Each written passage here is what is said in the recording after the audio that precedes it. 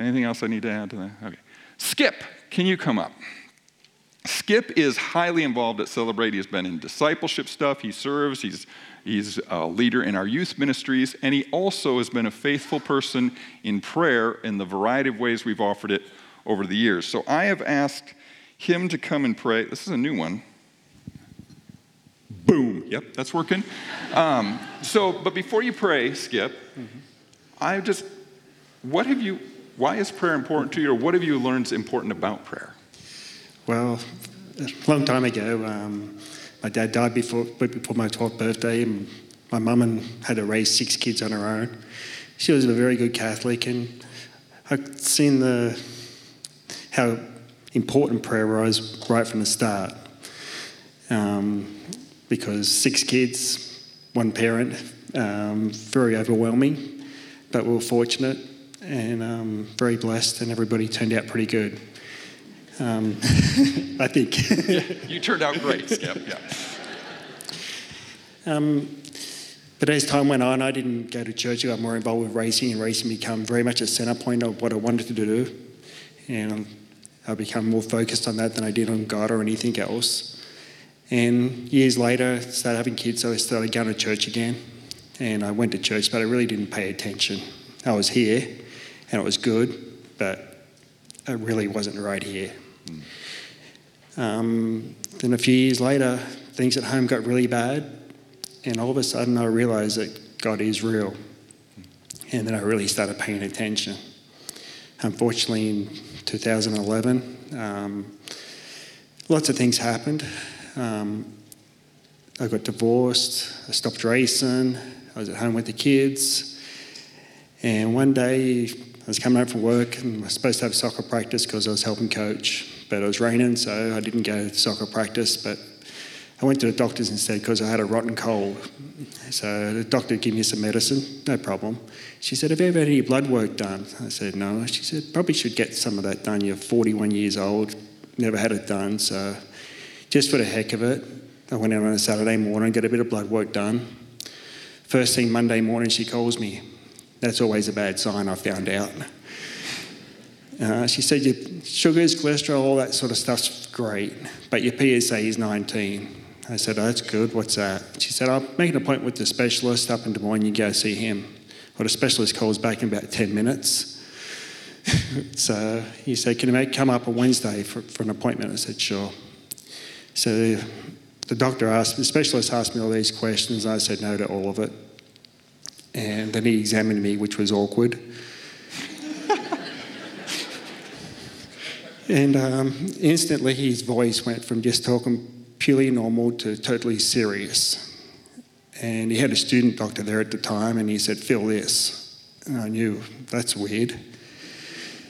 So then the doctor starts telling me about all these different options. I'm thinking, what are you talking about? Because I had no concept of what was going on.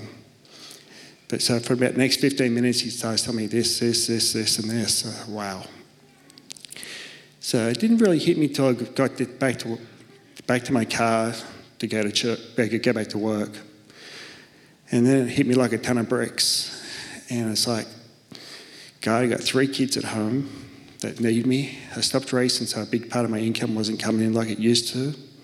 I still need to go to work and have some time off work to get this fixed up.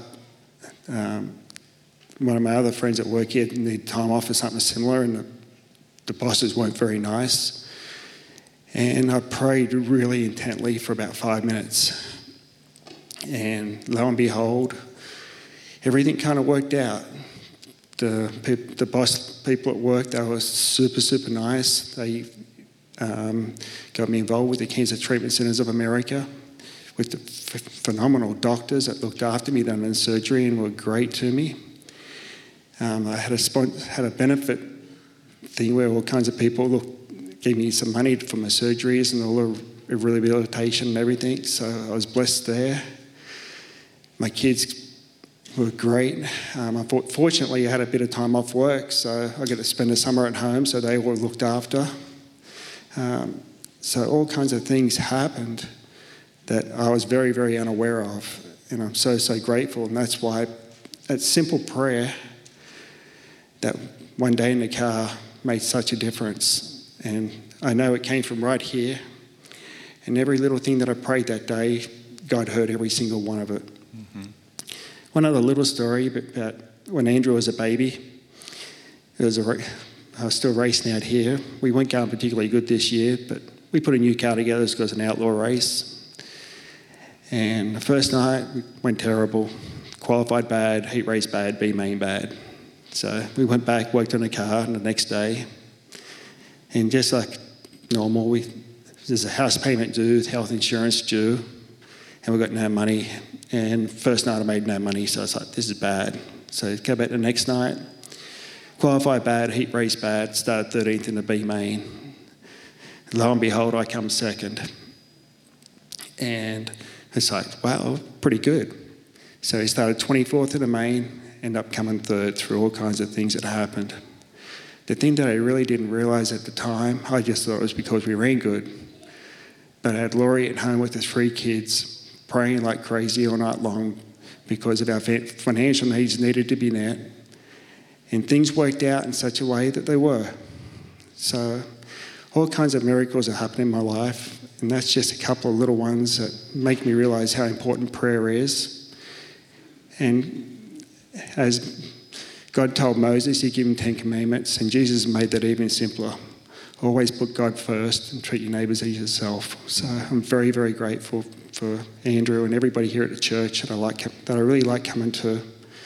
And prayer is very important. Just like Andrew talks about the VA over there, there's lots of hard work that went into it, but there's lots of prayer that went in behind the scenes to make the wisdom for the people, to make it all happen just right.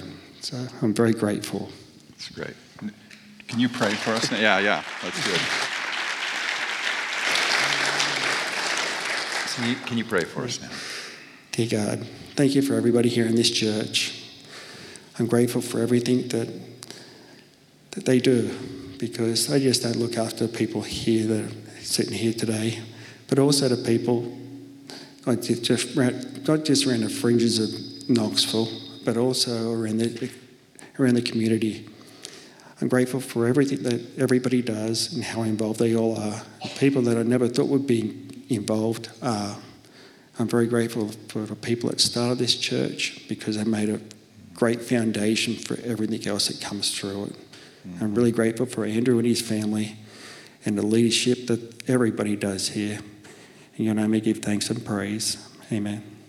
Amen. Thank you. Thank you, Skip. So we are going to start a new sermon series today, and it's called People of Presence. We want to be people who carry the presence of God. And so throughout this fall, what we're going to do is we're going to focus on 2 things that will reinforce our emphasis on prayer: intimacy and intercession. Intimacy is just drawing close to God, and we're going to talk more about that today, and intercession is praying for others. And what we're going to do is we're going to focus on those every other week. So today we will talk about intimacy and drawing close to God, and then next week we'll talk about praying for others, and we'll keep that going. And one of the things that we're going to try during this series is I'm going to teach probably every week, all 10 weeks.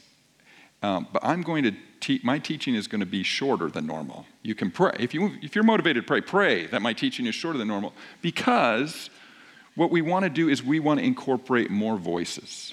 We just had Skip up here. I'm going to invite Camille, my wife, and the prayer ministry director here at Celebrate Church. We want to hear more voices. We're going to do it in different ways on different Sundays. But more people involved in how are we praying. So Camille, you can go ahead and come up. And I've asked Camille to share with us about intimacy. How intimacy in prayer, intimacy with God. And so she's going to do that now. Feedback. Is that all right? Can we get that? Okay. Thank you, Andrew. Yeah, like you said, if we haven't met yet, my name's Camille. I'm part-time staff here at Celebrate Church, leading the prayer ministry. I'm full-time wife to Andrew and our 5 kids. I'm mom to our 5 kids. And I'm just going to unpack intimacy. What does that mean for us a little bit today? And I think if we're honest, even just the word intimacy can make us feel a little bit uneasy or uncomfortable. So if you don't know me at all, or if you know me at all, you'd know that I'm an introvert by nature, and that being up front of all of you like this, it makes me very uncomfortable. So it's awkward, it feels vulnerable, it feels very unfamiliar. And as I was thinking about that, I'm like, it's not that unlike getting to know someone intimately. So here we go. Except that there's like hundreds of you out there all at once. So since Andrew assigned me to this week and to the topic of intimacy of all things for my first time sharing with you from the front on a Sunday morning, I thought I'd start by turning the tables just a little bit. So you're used to him up here and you hear stories about me or about our family from his perspective. So I thought I'd take the opportunity to share a little bit about him from mine. So here we go. So everyone's familiar with David Letterman's top 10 lists, right? Andrew and I used to catch those every once in a while in the early years of our marriage. Humorous. But I've made one up on, since we're on the topic of intimacy. Jill, if you could pull up the slide.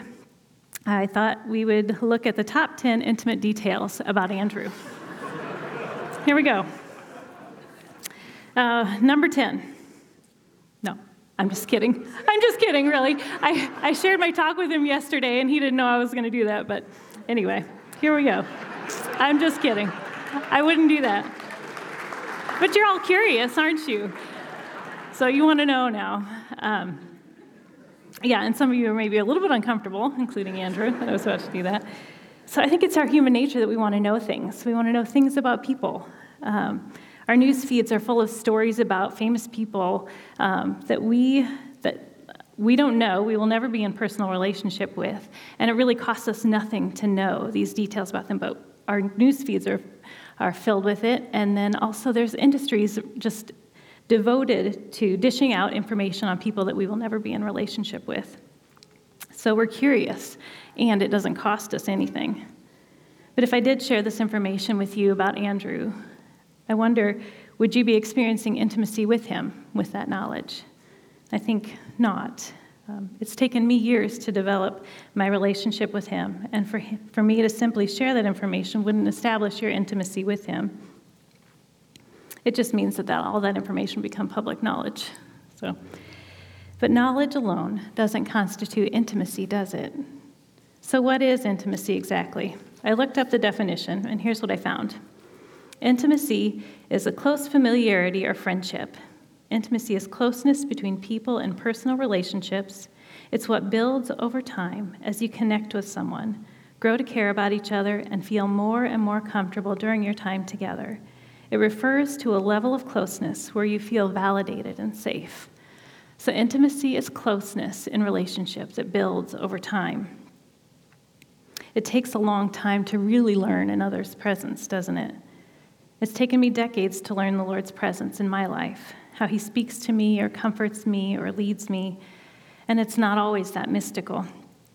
For example, last week I was to host the Sunday morning service, and so I asked the Lord what his heart was for that morning and how I was to lead.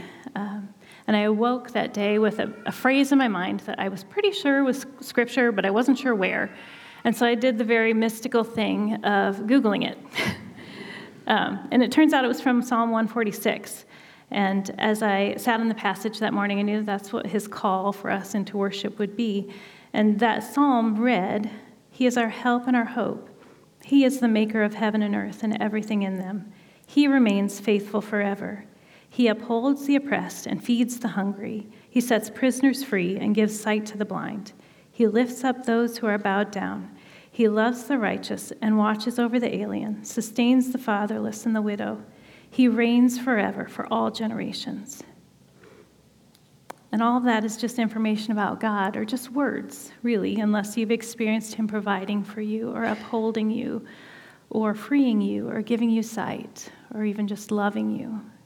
It's your experiences or your history with God that establishes your intimacy with him. But that kind of knowledge doesn't come cheap or easy or even feel good at first, like the false intimacy that the world has to offer. It takes time to develop our history with him, and it costs us something. My yes to Andrew in love means that I have said a whole host of no's to other things, distractions and diversions. Loving him and cultivating an intimacy with him means denying myself, and he does the same for me. Love gives up itself for another. It's costly. It's impossible to love without sacrifice. Last week I was listening to a talk from the archives of Elizabeth Elliot's ministry. I don't know if any of you are familiar with her, in which she told a story where a friend gave a definition for the measure of love. In that talk, her friend said, "The measure of your love is the measure in which you are willing to be inconvenienced." So now her friend was talking about loving dogs, but as Miss Elliott pointed out, that's really a good picture or a good measure for how we could love anybody. The measure of my love for my dogs is the measure that I'm willing to be inconvenienced by them, which on some days is a great measure of inconvenience. But the measure of our love for our children is certainly the measure of our willingness to be inconvenienced, and not just inconvenienced because they're not like our pets. So it's true sacrifice. So, for what are you willing to be inconvenienced? For whom are you willing to be inconvenienced? And around whom do you arrange your days? So not only is intimacy costly, it's exclusive. In Matthew 25, Jesus tells the parable of the 10 virgins who are waiting for their bridegroom. And if you don't know that passage, I can't get into all of it, but look it up. It's really good. But the one point that I want to bring out, lift from that today, is that no one can buy oil for another person. Each had to go and buy it for themselves. There were 5 who were prepared with the oil in their lamps and then a separate jar to hold to keep refilling their lamps so that they would be prepared. And then there were another 5 who only had enough oil to fill their lamps, and eventually that ran out and didn't allow them to see clearly or to recognize the bridegroom when he would come. They hadn't paid the price to have a store of oil in their jar to keep their lamps lit until he came. The oil in this story represents intimacy that comes with time and intentional and personal preparation. So intimacy is exclusive. It can't be done for you. Only you can develop your relationship with God. It has to be about you and him. And there's something to be gleaned on Sunday mornings when we're all gathered here in worship. And when we're worshiping with the fellowship of believers, there's something we get as a group that we can't get on our own. And likewise, there's things that we only gain in the secret place with him. If I only knew Andrew from his times teaching up here from the front, I wouldn't know him any better than the rest of you. And we wouldn't have any children. So there's fruit that comes from our time in the secret place and nowhere else. So you can't help me grow in intimacy with my husband. That requires me giving myself to him, time to spend time learning him and sacrificing for him and setting aside other things to know him. And this last one, intimacy is experience. It's not just knowledge or information. It's moments upon moments of seeking and experiencing his presence. Andrew and I have been working at knowing one another for over 25 years. And each year that we get to add becomes more valuable than the ones before. And the same is true of my years with Jesus. Intimacy is the experience of abiding or remaining in Jesus, which leads us to the passage that Andrew is going to be teaching from today. And I'm going to end by reading our scripture for the morning out of John 15, verses 1 and 4 through 9. I am the vine, the true vine, and my Father is the gardener. Remain in me, and I will remain in you. No branch can bear fruit by itself. It must remain in the vine. Neither can you bear fruit unless you remain in me. I am the vine, and you are the branches. If a man remains in me and I in him, he will bear much fruit. Apart from me, you can do nothing. If anyone does not remain in me, he is like a branch that is thrown away and withers. Such branches are picked up, thrown into the fire, and burned. If you remain in me, and my words remain in you, ask whatever you wish, and it will be given to you. This is to my Father's glory, that you bear much fruit, showing yourselves to be my disciples. As the Father has loved me, so have I loved you. Now remain in my love. Amen. Thank you, Camille. Mm-hmm. So this passage, John 15, really 1 through 16, not just what Camille read, is, in my opinion, one of the greatest passages to go to if you're trying to figure out, how do I do Christianity? What does it mean for me to live as a Christian, as a follower of Jesus? It's just really good. So it's good for all of life. And if we used all 16 verses, I think you can, and we may actually do this, I think you can learn a lot about how to pray for others from this passage. But what I want to focus in on is what does this passage have to say about intimacy, about prayer, about drawing close to God? So I'm just going to go through these verses a few more times. Verse 4, real quickly. Remain in me as I also remain in you. This is Jesus talking. No branch can bear fruit by itself. It must remain in the vine. Neither can you bear fruit unless you remain in me. Jesus is saying he's a vine. This would be very familiar to his audience. He's the vine.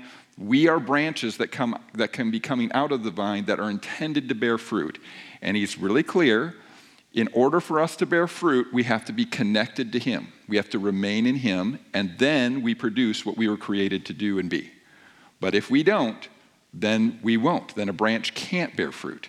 So we go on to verse 5, and he says, I am the vine, you are the branches. If you remain in me and I in you, you will bear much fruit. Apart from me, you can do nothing. He basically says the exact same thing. So he just said this, and now he says it in a slightly different way, but he's saying the same thing. Now in the Bible, that's a device to say, this is important. This is important.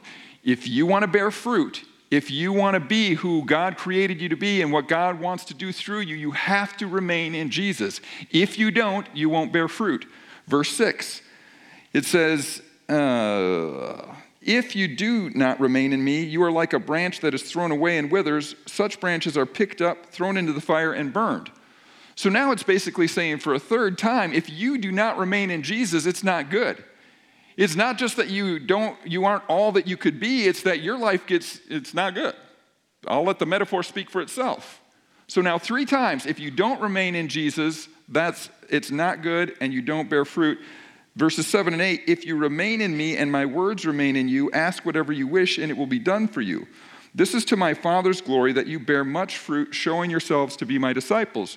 So this is the 3rd time it talks about what happens if we do remain in him, and he does remain in us. And now it's getting even more expansive. Then we bear much fruit. Then we're shown to be his disciples. Then we can ask whatever we wish. Then it's all to God's glory. It is such a contrast on whether or not we remain in Jesus or we don't remain in Jesus. It's huge. So it begs the question, what does it mean to remain in Jesus? How do we remain in Jesus? And I think what Camille just described is part of the answer. Remaining and intimacy really they're overlapping. It is getting close. It is being connected to Jesus. So it is something that comes in relationship with him that builds a closeness and builds it over time. And so it is costly. We have to not do other things to focus on our relationship with Jesus. It is exclusive. It's saying he is God, not all the other things that could be God. It is an experience. It's not just knowing about God. It's about actually having an interaction with him. And so from this passage, I would say one of the definitions of remaining in Jesus, and I got this from Mike Bickle, so I'm going to read a quote of his in a moment, but one of the definitions is just talking with Jesus. If we want to know how to remain with Jesus, if we want to build a closeness over time in our relationship with Jesus, we listen to him and we talk to him. Here's the quote from Mike Bickle that I want to read. The core task of remaining in Christ is talking to Jesus. I often exchange the phrase, this is Mike Bickle saying this, I often exchange the phrase, remain in me, for the phrase, talk to me. I use them interchangeably. He's saying remaining in Jesus and talking and listening to Jesus, that's pretty much the same thing. The Christian life is an ongoing dialogue with a real person. In fact, the essence of Christianity is living in an ongoing dialogue with the most glorious man who ever walked the earth. He is fully God and fully man, and we get to talk to him. Jesus has much to say to us, but he allows us to set the pace of the conversation. If we start, he will continue the conversation as long as we do. When we stop, he stops and waits until we begin again. He responds in the degree to which we communicate with him. Remaining in Jesus, which is huge, because if you remain in him, you will bear fruit. If he remains in you, you will bear much fruit. If his words remain in you, you can ask whatever you want. He's going to grant it. It's all to God's glory if we will do that. And what Mike Bickle says and what I think this passage says and the Bible says is one of the biggest factors of remaining with him is just communicating with him, talking to him and listening to him. Now, the other thing that I want to emphasize is that thinking about God, thinking about Jesus, thinking about God's love is a way to remain in him. Thinking about him. Dallas Willard got me onto this, that when you think about God, you make a connection to him. And we spend so much of our time not thinking about him, but just thinking about him sparks our connection. So Frank Laubach was a missionary in the Philippines, early 1900s, maybe late 1800s too, I can't remember the exact time frame. But he had this thing where he tried an experiment where he was going to try to think about God for 1 second out of every minute. At least 1 second he was going to have his mind go to like, what would God want to do? Or thank you, God, or help me, God, or something. But at least one time every minute. And he kept a journal to keep track, and he wasn't very good at it when he first started. But 4 weeks in, he said this. This was his response of what's happening. I feel simply carried along each hour, doing my part in a plan which is far beyond myself. This sense of cooperation with God in the little things is what so astonishes me, for I never have felt it this way before. I need something and turn around to find it waiting for me. I must work to be sure, but there is God working along with me. So this man was quite remarkable. He started a literacy program that went to 60 billion people in all kinds of countries. He mostly to the most obscure places. He was very productive. He wrote books. He spoke all over the world by the end of his life. But that productivity started when he was in the middle of nowhere, and he just started thinking about God, which turned into a conversation about God all the time. Mike Bickle says, he hears a lot of people say, well, I just pray on the run. He says, my experience, and this would match my experience too, is that people who only pray on the run, it doesn't happen very well or very consistently. But when there are set-aside times to have a conversation, to listen to him, to let his words remain in us, or to pray to him, to talk to him, when we have that time, then we're better at praying on the run. Then we're better at remembering him and thinking about him throughout the course of our day. And so that is part of Prayer Builders, is finding a time. How do we remain in Jesus? Well, we set aside times, and of course it doesn't have to happen in this building. And I should have mentioned before, you're welcome to use the building without being a prayer builder. You don't have to commit to get to do any of those things. But I find that a set-aside time and a set-aside space helps me to pray more in other ways, at other times, to just be connected to God as I'm living and working and with people. Because I'm remaining in him, I'm still aware of him, I'm still connecting to him, and I've done it when I've talked to him and listened to him at other times. So I said thinking about God, but I also said thinking about God's love, and that leads to the last verse that Camille read. As the Father has loved me, so I have loved you. Now remain in my love. Again, I'm going to go with Mike Bickle. This is I've heard Mike Bickle speak in person quite a few times in life, and this, he says, is his number one verse in the entire Bible. Because he says, you got to think about this. God the Father, Almighty God, God creator of heaven and earth, as much as he loves Jesus, with the same intensity that he loves Jesus, he loves you. With the same amount. That's what this passage says. As the Father has loved me, so I love you. Now remain in that immensity of love. How much did God love Jesus? In what ways did God love Jesus? This is my Son whom I love, and I'm well pleased. Do you think that God's up there looking down at Jesus, his Son, on the earth going like, well, I'm going to love him because I'm supposed to love him because I'm God? Or is it like, wow, look at him. Look at what he's doing. Look at what he's saying. Look at him. I love him with an enthusiasm.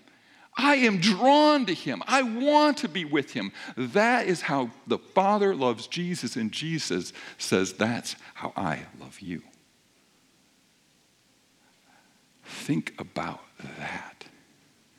Think about how much he loves you, that he wants to be with you, that he'd do anything for you. With the same intensity as God loves Jesus, Jesus loves you. And he says, so stay in that. Stay connected in that. And our intimacy will grow with an awareness of that. With an awareness that as much as God loves Jesus, he loves me. Well, I want to talk to, he wants to talk to me. He actually wants to talk to me. I'm the one usually holding up the show. He wants to talk to you. Stay connected with you. He offers that. So the last way we're going to talk about remaining in Jesus is with communion. We're about to take communion. The dictionary definition, Camille had shared this with me, the dictionary definition of communion is that it is a sharing or exchanging of intimate thoughts and feelings, especially when the exchange is on a mental or spiritual level. That's just communion itself.